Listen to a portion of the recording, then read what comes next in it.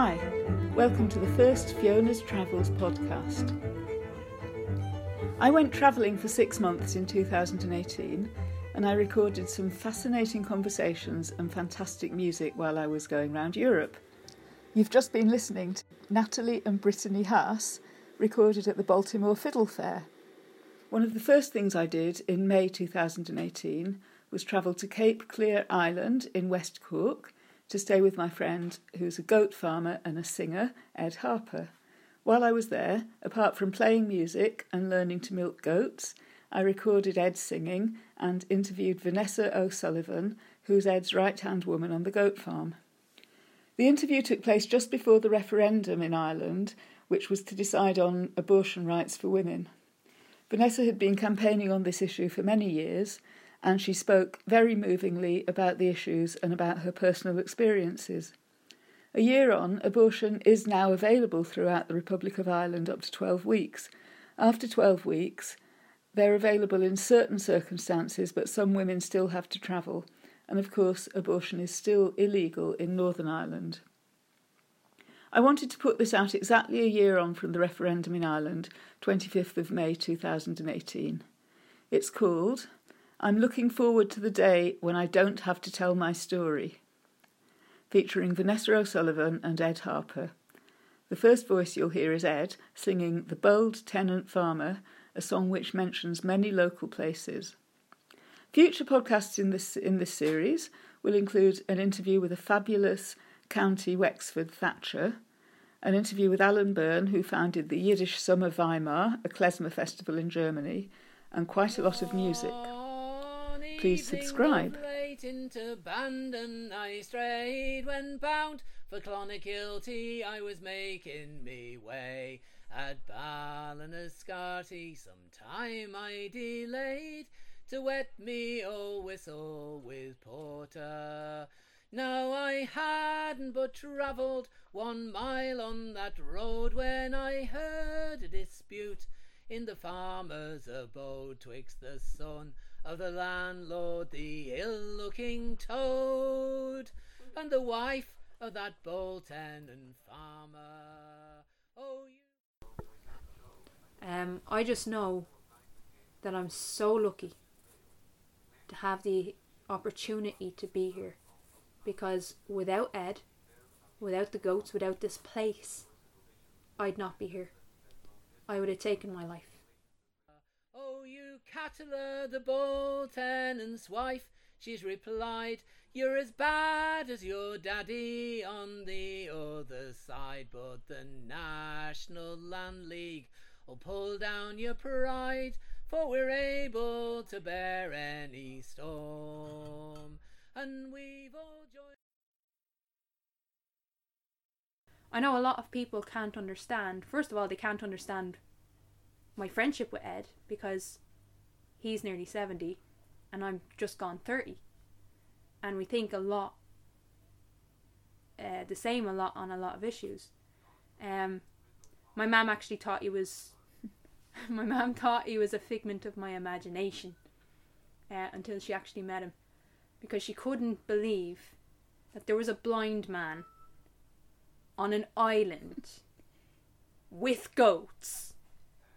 First of all, how can a blind man run a goat farm? And second of all, why the hell would he be on an island? That concept was so foreign to her, because she'd never been outside of Dublin, really. So to actually, again, introduce him to my family, and to get their support and understanding of why this place was so special to me was important. The Land League last New Year's Day, and I think in me heart that we're not far astray, for the clergy is with us to carry the sway and to marshal us all in good order. The fences need to be upgraded again. Well, the growth would anyway, even if they didn't. The growth will need clearing now. Growth will need clearing, but we also need to tighten up on the fences, and I think there's 2 or 3 places where the fences are down. So I need, well, now that we have woofers, I can go out with them and show them what to do. Yeah, because the trouble is once the power starts dropping, they'll break the fences down anyway. Yeah, it's So, already dropping. Yeah, exactly. It's been down for a while. That's what I'm saying. So now when I come back, we'll go out and test the fences and see where it's weak and all the rest of it. Because that's number one job. And then when we get that back up and running, and I mean it's literally it's less than a year since we had all of that fence back up to like 4 or 5 bars. Yeah, I know, but the point is you've gone through spring now and the growth started. And, I know. And it was never quite finished this last time. When There was only a little piece in the western side. I know, but the point is there's a little piece I know. that is weak and they can get through, then it becomes a big piece and then a bigger piece. And then the whole fence power goes. Yeah, I mean the bigger issue in terms of them getting out is that laneway. Yeah. We need to true. do something. We do. And we need to do it sooner rather than later, because they're able to jump over that fence from that wall. Then no matter how good the fences are, you're never going to keep them in. And our branches extend through the country and town, protecting the tenants, their houses and ground, and the rent we owe. Why, we'll pay you £1 if you'll clear our receipts by. Do you want to tell me what you're going to do tomorrow? Well, I've been in politics semi full time for 10 years. I've been in women's rights politics since I was 16. I'm now 30. So the culmination of that is tomorrow, which is the 25th of May. We have a monumental vote that I have worked my entire adult life for. The 8th Amendment states that a fetus has the exact same rights as a woman, as an adult woman, or as a teenage woman. I'm an evolutionist. I believe in the stages of development of humans. I would not treat a 5-year-old child like I would treat a 35-year-old adult, because there's a different stage of development, there's a different stage of understanding. Just like I would not treat a 3-4 week embryo like I would treat a 14-year-old rape victim. I myself am a rape survivor. That's what actually brought me down in 2013, because I could not deal with the cities. I had to go to London for my abortion, and the journey was horrific. And you had to go because in this country it's illegal to have an abortion. At that time, before the Protection of Life During Pregnancy Act, I had to go about 6 months before that act came in. If I had an abortion in this country, I could be jailed up to life. Now it's up to 14 years. So in essence, I could have gotten, under the new legislative framework, I could have gotten double what my rapist could have gotten. And that is a terrible injustice. The point of it is we have this constitutional amendment that creates this blanket ban on every issue of abortion. And at the time, even in 1992, after the X case where a 14-year-old rape survivor was banned from having an abortion until her life was at risk, the Supreme Court basically said a woman can have a termination if her life is in immediate risk, including in cases of suicide. There was no legislation brought in until the Protection of Life During Pregnancy Act, which again was 6 to 8 months after I found myself in my predicament. So I had to travel. There was no other way. So I travelled. It was a horrific journey. I don't think in my life, and I have had hard times in my life, I don't think I've ever experienced loneliness and despair like I have in that couple of days. Not because of what I was doing, but because I was ripped away from my support networks. I had no one there with me. I was in a strange land with strange doctors and strange faces. And so for me, tomorrow is deeply, deeply personal. And in the last 6 years since having my abortion, I have been absolutely immersed in the conversation over the right to choose. So much so that I've told my personal story live on air, in numerous TV and radio debates. And I think I'm a stronger person for it. And I did a documentary called Take the Boat literally a year after my abortion.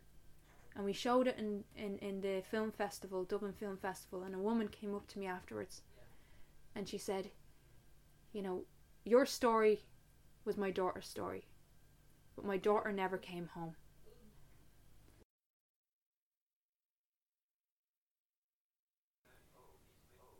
So I was dealing with all that. In the meantime, the goats are having kids. And it was an amazing experience for me to be a mammy without having to be a mammy.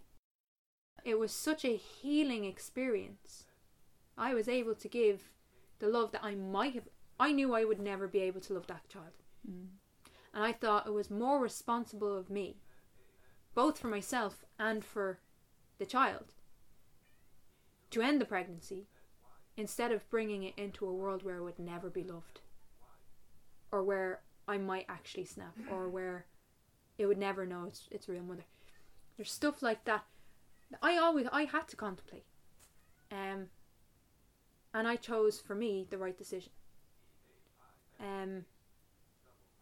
But then to see the goats give birth and to raise those, like Inish, Ivor, Tulsi and Caraway were all those goats born that year. And all 4 of them are just the most beautiful ladies right now, having their own babies. Well, I got to be a mammy and a granny without having to be a mammy. Yeah. And it was a very, very healing, rewarding experience and opportunity. Not many people get that opportunity. Not many people have friends like Ed who would say, yeah, please come down. Come and live here and be part of this. Separate yourself from your hurt. Piece back your mind. Have this experience. Without even realising what he was doing, by the way. When he's heard of the Land League, then his lips they've turned pale, crying what good could they do but be clapped up in jail, and the rent you owe you must pay by next gale. Advance nay will give you no quarter, for your husband was drinking in town just last night, bawling and a-cursing for the Bull tenants' rights. But the month of October will put you to flight, so just join your friends o'er the water. So I'm looking forward to the day where I don't actually have to tell my story. It will just be another phase of my life that I can deal with in my own personal way, away from society, in my own terms. It's not in my terms at the moment, because they're trying to use my story as a battering ram against everyone else. So that's one of the reasons why I do tell my story, because I'm not allowing anyone to hijack and say, well, rape is awful, but, the child is innocent. Well, so am I. The only thing I'm guilty of is trusting someone. And he violated that trust. Doesn't mean that I deserve a life sentence. And I decided, because my country failed me, to take my healthcare into my own hands and out of this jurisdiction. And I don't think any person, any man, woman or child, should be forced out of their own country for healthcare. So for me, tomorrow is a huge deal. I will cast my vote. I will go to Dublin. Tomorrow the day after, I will be in the Count Centre in the RDS. And I will be with the main Together for Yes campaign in one of the hotels around the RDS when the vote is carried, because I genuinely believe it will be. And I do think by 2 o'clock on Saturday, we will know there's a yes vote. Mm-hmm. There's not a doubt in my mind. I think it'll be close, but I think it'll be a yes. The only thing restricting abortion access does is, first of all, it adds more anguish. Second of all, it makes it more expensive and more dangerous. And thirdly, it means that women are having later term abortions. I was 14 weeks pregnant when I had my termination. Mm-hmm. If it had been legal in Ireland, it would have been 7 weeks. Yeah. But I had to save because it was €1,100, and I've never really been on anything more than minimum wage.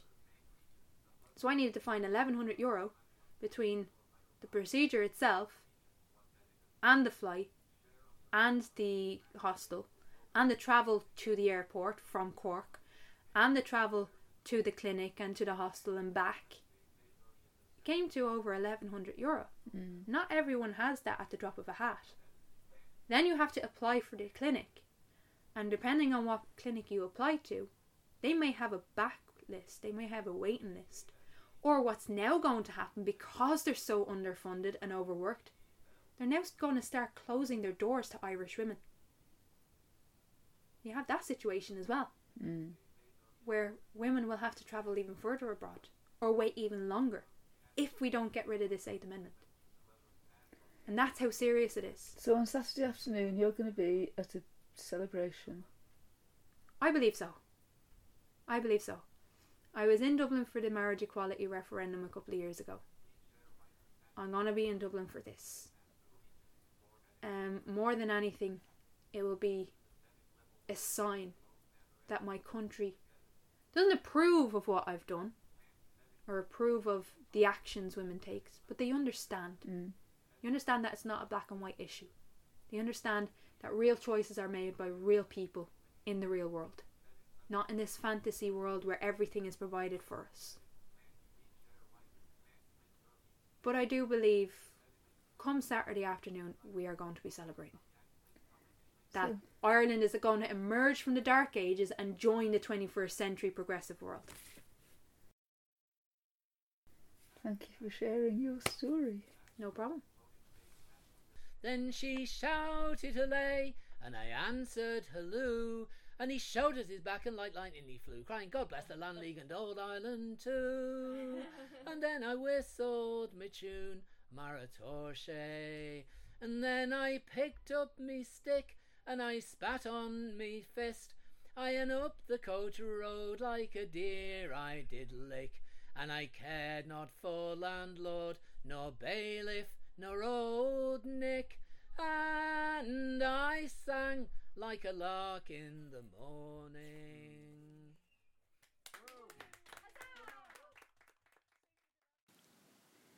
You've been listening to I'm Looking Forward to the Day When I Don't Have to Tell My Story with Vanessa O'Sullivan and Ed Harper in the Fiona's Travels podcast series. This was recorded in Cape Clear Island, May 2018, and mixed by Fiona Frank with technical assistance by Mike Carswell. Thanks for listening.